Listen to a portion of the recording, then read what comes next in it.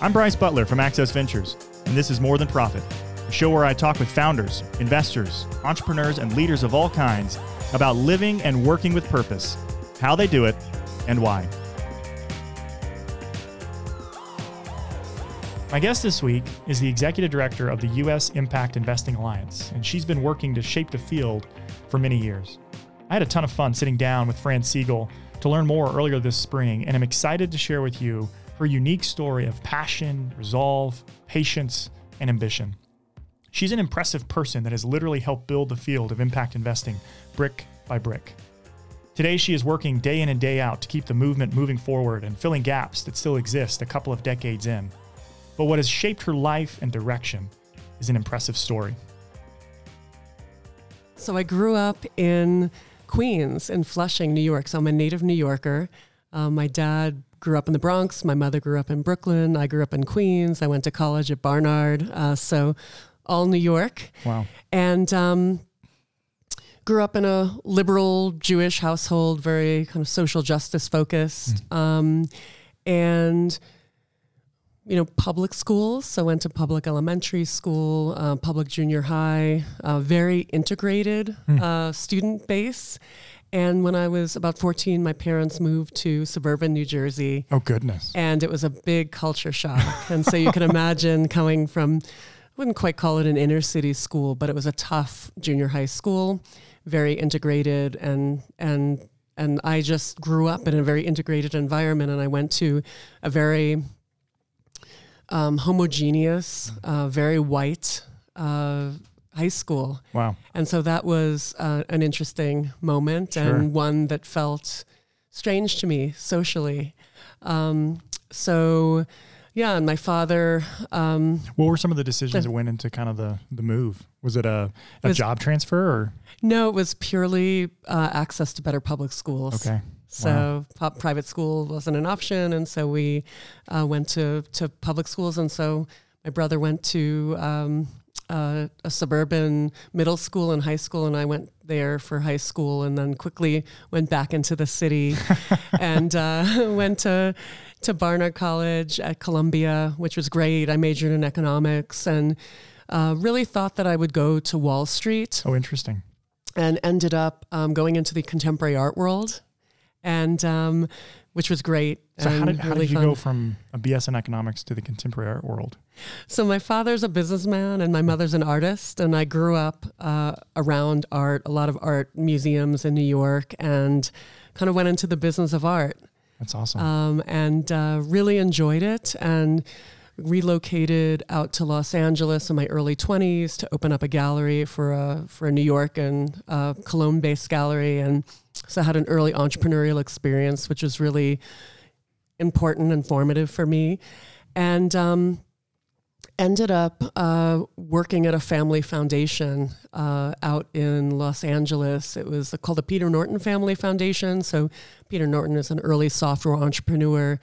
Norton Utilities, Norton Antivirus was bought out by Symantec, and he started a family foundation focused on contemporary art. And so I had two jobs. I helped structure grants and give grants away, which is how I got kind of interested in philanthropy. And I also curated their collection of contemporary art. Oh, fantastic. So that's quite interesting. Oh my goodness. Super fun.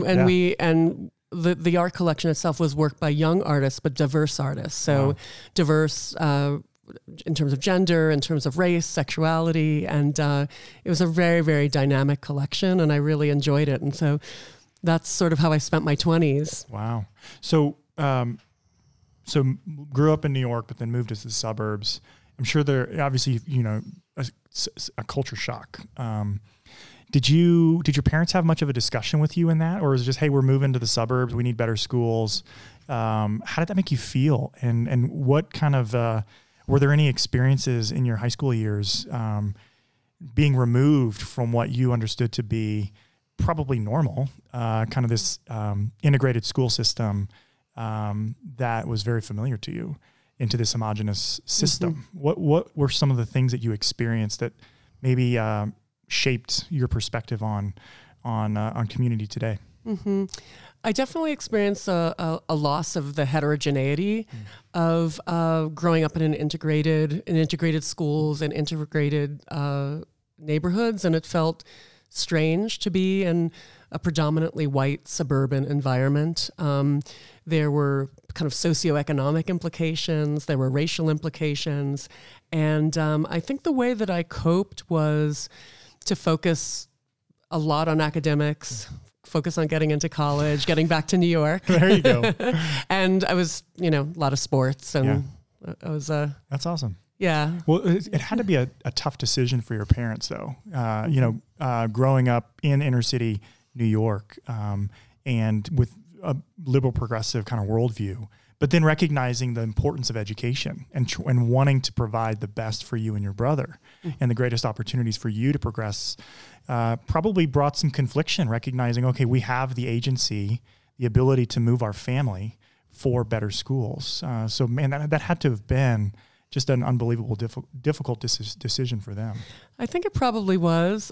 And it really had a big implication for my father because he was commuting into the city. So It was a much bigger commute. And, I remember him, taking the 6 a.m.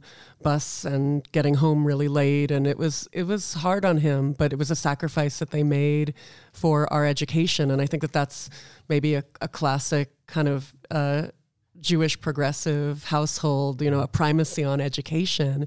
And they made the sacrifice and to move away from friends and family, a harder commute so that we could have a better education. That's cool. So you got to this family foundation, and I know as a part of your story that was a pretty formative moment, working on as a program officer, more on the grant side, but then really kind of starting to think about the endowment, the capital, and like how do we think about our values, mission, return, community, and impact, and all of these things. So talk to me a little bit about that experience at the Family Foundation and what you came to understand and where that led you beyond that. Yeah, so this family foundation gave, some social service grants, but they also gave grants to contemporary art, and the kind of contemporary art that they were interested in supporting, and the kind of contemporary art that this couple Peter and Eileen Norton, were interested in collecting, again, was very much focused on diversity, which was fantastic, and I really enjoyed it. But I started to wonder over time how the endowment was invested. So as you may know, I know that you know, as your listeners probably also know, that in order to maintain your charitable tax status as a foundation, you need to give away 5% in grants to charitable entities. And over time I started, and I will say that the kind of grant making we were giving, I think, was very progressive, interestingly structured, even insurgent. Like we would give curators grants to young curators to buy works of emerging artists for major institutions. Oh, wow. And that was a way of subverting the power structures that exist in museums, where it's the chief curator and the board members that really have, and committees that have votes. And so it was about circumventing and giving agency and power to these young curators. So that was fantastic. But over time, I started wondering how the endowment was invested and whether it was invested unconsciously at cross purposes to the social justice and economic justice and racial justice orientation of the grant making. Yeah. And that really led me to go to business school. Wow. And that's why I went, just to understand how to think about investment in a different way. And this was, just for perspective, I ended up going to business school from 96 to 98. Yeah. And it was there that you authored a piece on the purpose of money and endowments and how we think about these things. Talk to me a little bit about that. And 98. I mean, this is much before impact investing was even coined. So, what did that mean for you personally, and then also professionally? Where did that take you? Yeah. So I went to business school at Harvard. And at the time that I was there in the mid-90s, there was an initiative on social enterprise that John Whitehead, who was the former chair of Goldman Sachs, founded. But it was very much focused on nonprofit social entrepreneurship. So using the techniques and practices of for-profit business to make nonprofits more entrepreneurial and more successful, presumably. And I had come from that world. I was much more interested in how to use for-profit business models and the capital markets as a way to make change in the world. And so there weren't a lot of classes or any classes that covered this issue.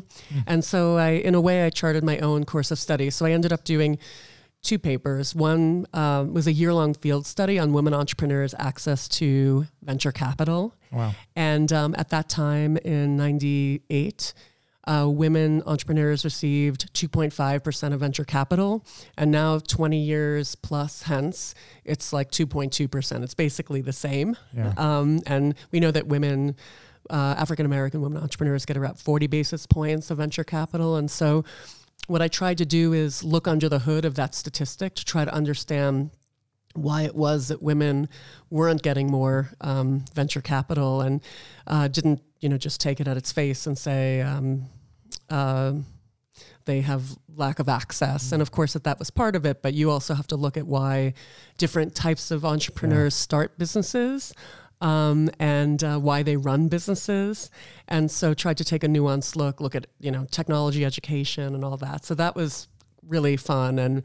And that said, 20 years later, I'm disappointed to see that the dial has not really moved very much. And while we see women, like the number of deals that women do in venture capital is going up, there's an upwardly sloping line, their percentage of capital or the average deal size is actually fairly flat. Wow. And so women are maybe getting more access to venture capital in terms of numbers, but the deal size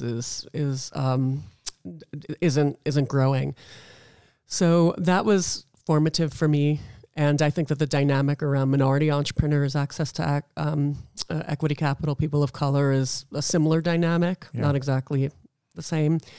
And then the second piece of independent work that I did was a paper from my venture capital professor, this guy named Josh Lerner, who's very well known in the venture capital private equity space. And I tried to look at, if there was an x-axis of financial returns and a y-axis of impact, I tried to look at whether there was a trade-off or whether there had to be a trade-off, or if there wasn't a trade-off between impact returns and financial returns. And so I plotted, philanthropy on the, presumably high impact but no financial return, even though there's, a tax shield, but sure. Forgive me the detail. Yeah, exactly. Forgive me the detail. And then venture capital, which is without regard for impact and, without necessarily intentional impact. And then I tried to create a curve that connected the two. So there's a line, and I posited that there was like an efficient frontier where you could have very strong impact returns and very strong venture style returns. And Josh Lerner didn't agree with me at all. He thought that if there was a curve that connected those two dots of venture capital and a philanthropy, it was concave, meaning if you take impact factors into account, you suboptimize financial return every time. Wow. And I thought that was not the case. So that was one kind of thing that he didn't agree with. And, to be, it was a different world back then. I mean, I understand why he didn't agree with me, but I still had some conviction around it. Yeah. Well, in both cases, you were a pioneer to even just identify those as challenges and opportunities, problems that we could address as a market in a conscious way. So he disagreed, but there were some that maybe agreed with you. And so what unbelievable confidence and courage, despite obviously his reputation, to continue forward. So where did you go after that piece, and what transpired in the years following? Well, before we advance there was just one other kind of conclusion that he didn't agree with. And that is that the spending your life making money by the venture capital side, or really, without regard, accumulating wealth without regard to social, economic, and environmental impact, and then giving it, this gets to the two-pocket issue that you've written about, and, 10, 20, 30, 40 years hence, starting a charitable, a foundation where you give away 5% of your money and 95% is invested without regard for impact, was not the best way overall to create returns, a basket of returns for society. Oh, interesting. And that has been a blueprint. Those two conclusions have been a blueprint for my career. Yeah. Going forward. So I feel like in some ways I've had an impact pure play career, even at a time when, impact investing as such, it would have been 10 years before the term was coined, and the market has come up to meet us the way it has now. So if I may, at that moment though, you're at Harvard, you've got all these experiences, these beliefs, and yet you have, Harvard has unbelievable faculty, right? World-renowned, and you disagree with them. How did you feel? Like, how did that make you feel? You are a student, putting yourself into the studies that you're doing, and really profoundly, I think, a believer in what you're seeing and what you're putting forward. How did that make you feel to almost, in some sense, be rejected for what you were putting forward as a new concept? Yeah, I think in some ways I'm a contrarian. That's good. And I felt like the fact that I was able to have this dialogue with Josh Lerner and that he disagreed with me was a point of pride. And it would have been, I go to my reunion every 5 years. And so my 5-year reunion, and of course he's always giving, an alumni lecture because everyone wants to know what he has to say about venture capital and private equity. And so I went at year 5 and I said, Professor Lerner, you may remember me. I wrote this piece for you on the trade-off. You didn't agree with me. He still didn't agree with me. And then 10 years, I was working for a small venture capital fund, an accelerator. And I said, how about now? Do you do you believe me now? And he said, get back to me when you have your returns. He wasn't interested in my impact metrics at all. And then year 15, he started getting more interested. I think MacArthur Foundation actually had him do a study on community development investing. So he was kind of coming around. And then around my 20th reunion, I was at HBS for a gathering of market rate impact fund managers, and he gave the evening keynote speech. And I didn't know if he remembered me or my work, and he gave me a shout out and said, 20 years ago, someone in this room wrote a paper that basically kind of foretold what you're doing now. And I didn't agree with her, and I don't know if he totally agrees with me now, but I think it's things are coming around, and the world is changing as we know, and there's resource constraint and population growth, income inequality, direct personal experience of climate change, and these are like material factors, and so I think the world's coming up to meet us now.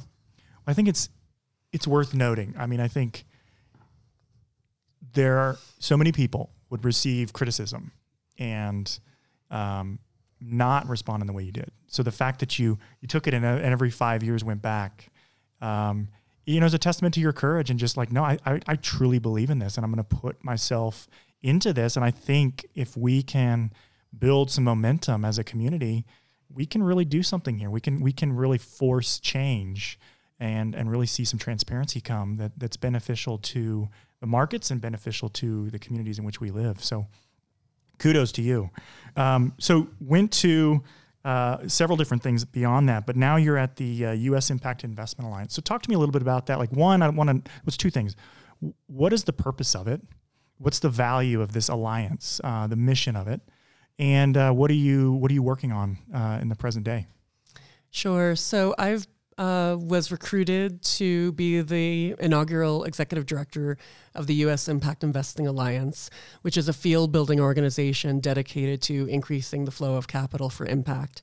When we use the term impact investing, we mean investing for intentional social, economic, and environmental impact alongside financial returns across asset classes. So some folks use the term impact investing to mean private debt and equity, maybe real assets. For us, we also look at the capital markets. We look at the public markets and, really from cash to real assets, Good. the whole asset class spectrum. And we believe in a future that where measurable social, economic, and environmental impact is at the center of investment decision-making, not just alongside risk and return, but we believe that impact is implicated in risk and return, especially in a world that is changing. And we work in a couple different ways, and I can dig in wherever you'd like. The first is around public policy, so driving private capital for public good through federal government engagement. The second is catalyzing capital flows by working with select market segments of asset owners, mainly foundations and donor-advised funds. Yeah. And the third is more bottom-up movement building. Yeah. So I think one thing about the U.S. Impact Investment Alliance, so I think it's interesting. What do you see as the importance of this alliance at this point? So, the field's been around a decade plus. Your work was 20 years ago. Last couple of years, there's been a lot of signals that there's a great shift in the market, which is amazing. So what is the importance of the alliance at this point in history to really press this forward as a movement? Yeah, so and there was a panel at the Winter Innovation Summit about impact investing going, I think they called it from the shadows to the mainstream or the margins to the mainstream. And that has really been borne out. And I think that that's great. And I applaud the mainstreaming of impact investing, but we're also watching with concern. Yeah. And so scaling the field with impact integrity is something that is really important to us. And so I believe that measurable social, economic, and environmental impact is an investor right. And we know that all investing has an impact, all, the food you eat, the car you drive, the clothes you wear have an impact. And I believe with generational shifts, millennials and Gen Z, they will demand transparency. And once transparency comes, what we are going to find is that there are a host of, yes, positive, but also negative externalities that have been, the expense has been on the back of communities and the environment and workers and others. And I call it off balance sheet financing. Yeah. And there's almost like this phantom balance sheet. And when we have transparency and we have priced externalities, the balance sheets and income statements of companies, public companies and private companies alike, will look different. Yeah. And to me, that is something that we strive for. Yeah. I think it's interesting because it is interesting when things become mainstream, you start to see everybody jump on the bandwagon. Because there's a lot of money, quote unquote, to be made as things become more adopted and accessible. But the scariness of that, or the danger, is that the scale happens at a pace that discounts the impact, or we greenwash. So talk to me a little bit about that's an interesting I think role for the alliance, is to make sure that we scale with integrity and scale with the right purposes in mind. And then we're watching these things and we're measuring these things. I wrote down as you were talking just this intentional impact. I think it's an interesting word choice. Impact investing is intentional impact, which is really helpful, because I think in our society where we see a lot of greenwashing or a lot of great marketing around CSR and other things, that it's important to really think about the intentionality with which entrepreneurs and investors are pursuing the impact in the world. So talk to me a little about, as you see it going from the shadows to the mainstream, what gives you hope? And then on the other side, what gives you pause? Mm-hmm. Okay, what gives me hope? Until recently, I lived in Los Angeles, and I was the chief investment officer at Impact Assets, which is an impact investing donor-advised fund, a fund that just topped $1 billion of assets under management, and it was a great group and a really fun job. Yeah. And it enabled me to teach at USC one night a week at the business school. I actually taught undergrad and business school students and grad. And those students gave me hope, especially the undergrads. I mean, these are students that are 18, 19, 20, and they fundamentally understand that resources are constrained, that the world is changing, and that we need to integrate and understand and make transparent impact if we want to operate in the world and live in the world and thrive in the world the way they want to. So those, especially the young ones who just implicitly get it. Now, granted, it's a self-selecting group. Sure. So that's something that gives me hope. And one other thing that I wanted to mention on this topic of impact integrity that I think it's a hope play. So we recently worked with a coalition of foundations and other donors to raise a donor collaborative called the Tipping Point Fund. And it's a consortium of 9 donors. We raised about $12.5 million. And it's a grant facility to help build the hardest to fund public goods that will allow the impact investing field to grow with integrity. And so we kind of canvassed with a consultant and a group of senior staff members of these leading foundations that practice impact investing. We canvassed the field, public markets, private markets, retail investors, institutional investors, and identified a set of barriers to growth with integrity. We sifted all of those challenges to understand which ones are best addressed by grant capital versus which ones will the market solve for on its own. We sifted again to understand which ones would be best suited to a pooled approach to grant making. So instead of foundations and other funders going it alone, but going it together. Wow. And what areas are chronically underfunded? Yeah. And the areas, the funding priorities that we honed in on, one is public policy and public engagement. If you think about other kinds of industries, they spend money on public policy. They spend money on public engagement. They understand that it's a thing and it's really important, and that it's so scantily funded in our field. And public policy is can be so catalytic to our field. And the second area is indeed around data, metrics, and measurement. And so I think all of us, when we speak, those of us that speak about impact investing, folks want to understand about the growth.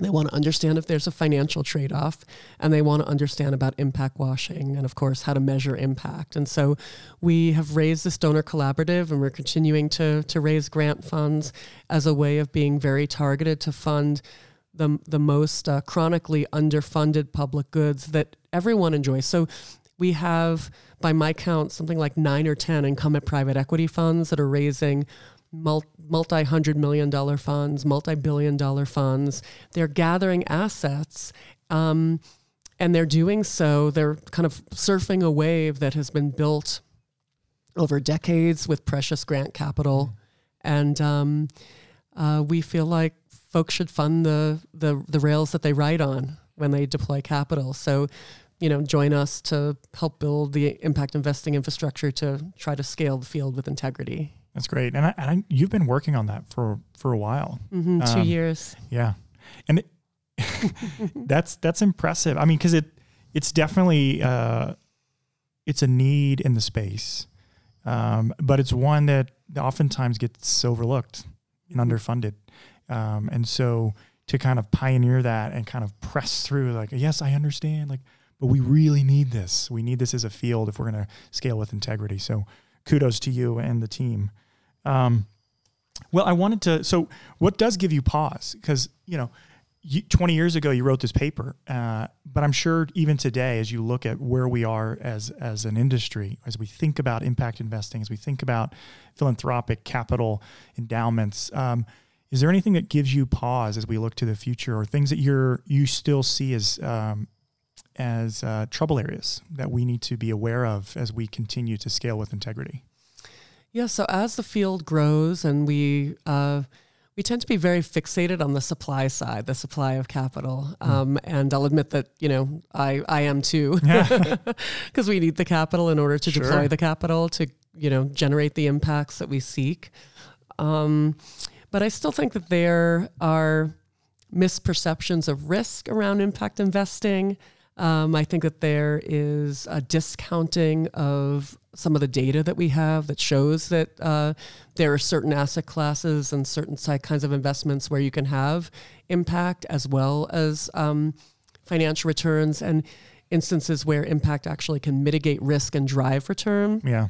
So I still think the capital markets are motivated in different ways. There was the Business Roundtable announcement in August of 2019 where 181 CEOs signed on to the new statement of corporate purpose, moving from a Milton Friedman-esque kind of 70s version of maximizing shareholder value without regard to other aspects of value, to one where they would look to maximize stakeholder value, including but not limited to shareholder value. I think that was great, but I also feel like there needs to be some accountability. When we think about what makes markets move, it's transparency and accountability and access to data, and we'll look to see whether those CEOs and those corporations rise to the challenge. Yeah, their words become action, right? And this is at the same time that the Business Roundtable has been lobbying the SEC around the erosion of shareholder rights. Oh, wow. So I think we need to, and this is where, policy really matters, and we think a lot at the Alliance about the power. Well, how do you shape markets? You shape markets through regulation, but you also shape markets through self-regulation and kind of market shaping behavior. And so we keep our eye on both. That's great. So I think this is a question that I think you are uniquely positioned to answer, or at least discuss, and it's somewhat related, but as an educator, and you mentioned kind of the hope that you have in the next generation. What are some of the things within education, specifically higher education, or maybe it's high school, that we can really help? What do we need to do in order to continue to press into shaping the future of our markets and the leaders that are going to step into these corporations? What would you say to institutions of higher learning that they need to be considering and pressing into, and courses that they need to be considering to really help move this forward? At the very basic level, and I think that this is high school or post-secondary education, critical thinking skills, understanding about the subjectivity of, the representation of history as objective truth, just some basic, that news has a point of view. Yeah. History has a point of view that isn't always inclusive and often is not inclusive. I think that we should be teaching personal finance skills in high school and in college. And that is super important for everyone. I'm a fan of entrepreneurship education at the high school level. The American dream is built on, economic empowerment through entrepreneurship. Yeah. And I think we see a renewed interest in entrepreneurship as we see second and third tier cities, as well as rural communities being hollowed out by the consolidation of corporate power, the flight to the flight to cities, the rise of technology, the rise of opioid addiction, and so thinking about entrepreneurship and community revitalization, I think, is really important. And so the sense of community and the sense of hope in communities, I think, is really important. So those are some initial ideas. Fran is passionate that every investor, in her words, know what they own and better understand the implications of what is in there and the impact that it is having. If you'd like to learn more about Fran and the U.S. Impact Investing Alliance, visit impinvalliance.org. And make sure to follow Fran on Twitter, where she posts a ton of great content, @Seegull. Again, if you've liked what you've heard, drop us a review, subscribe, and stay tuned for next week's episode. Check out our work at accessventures.org. I'm Bryce Butler. Thanks for listening.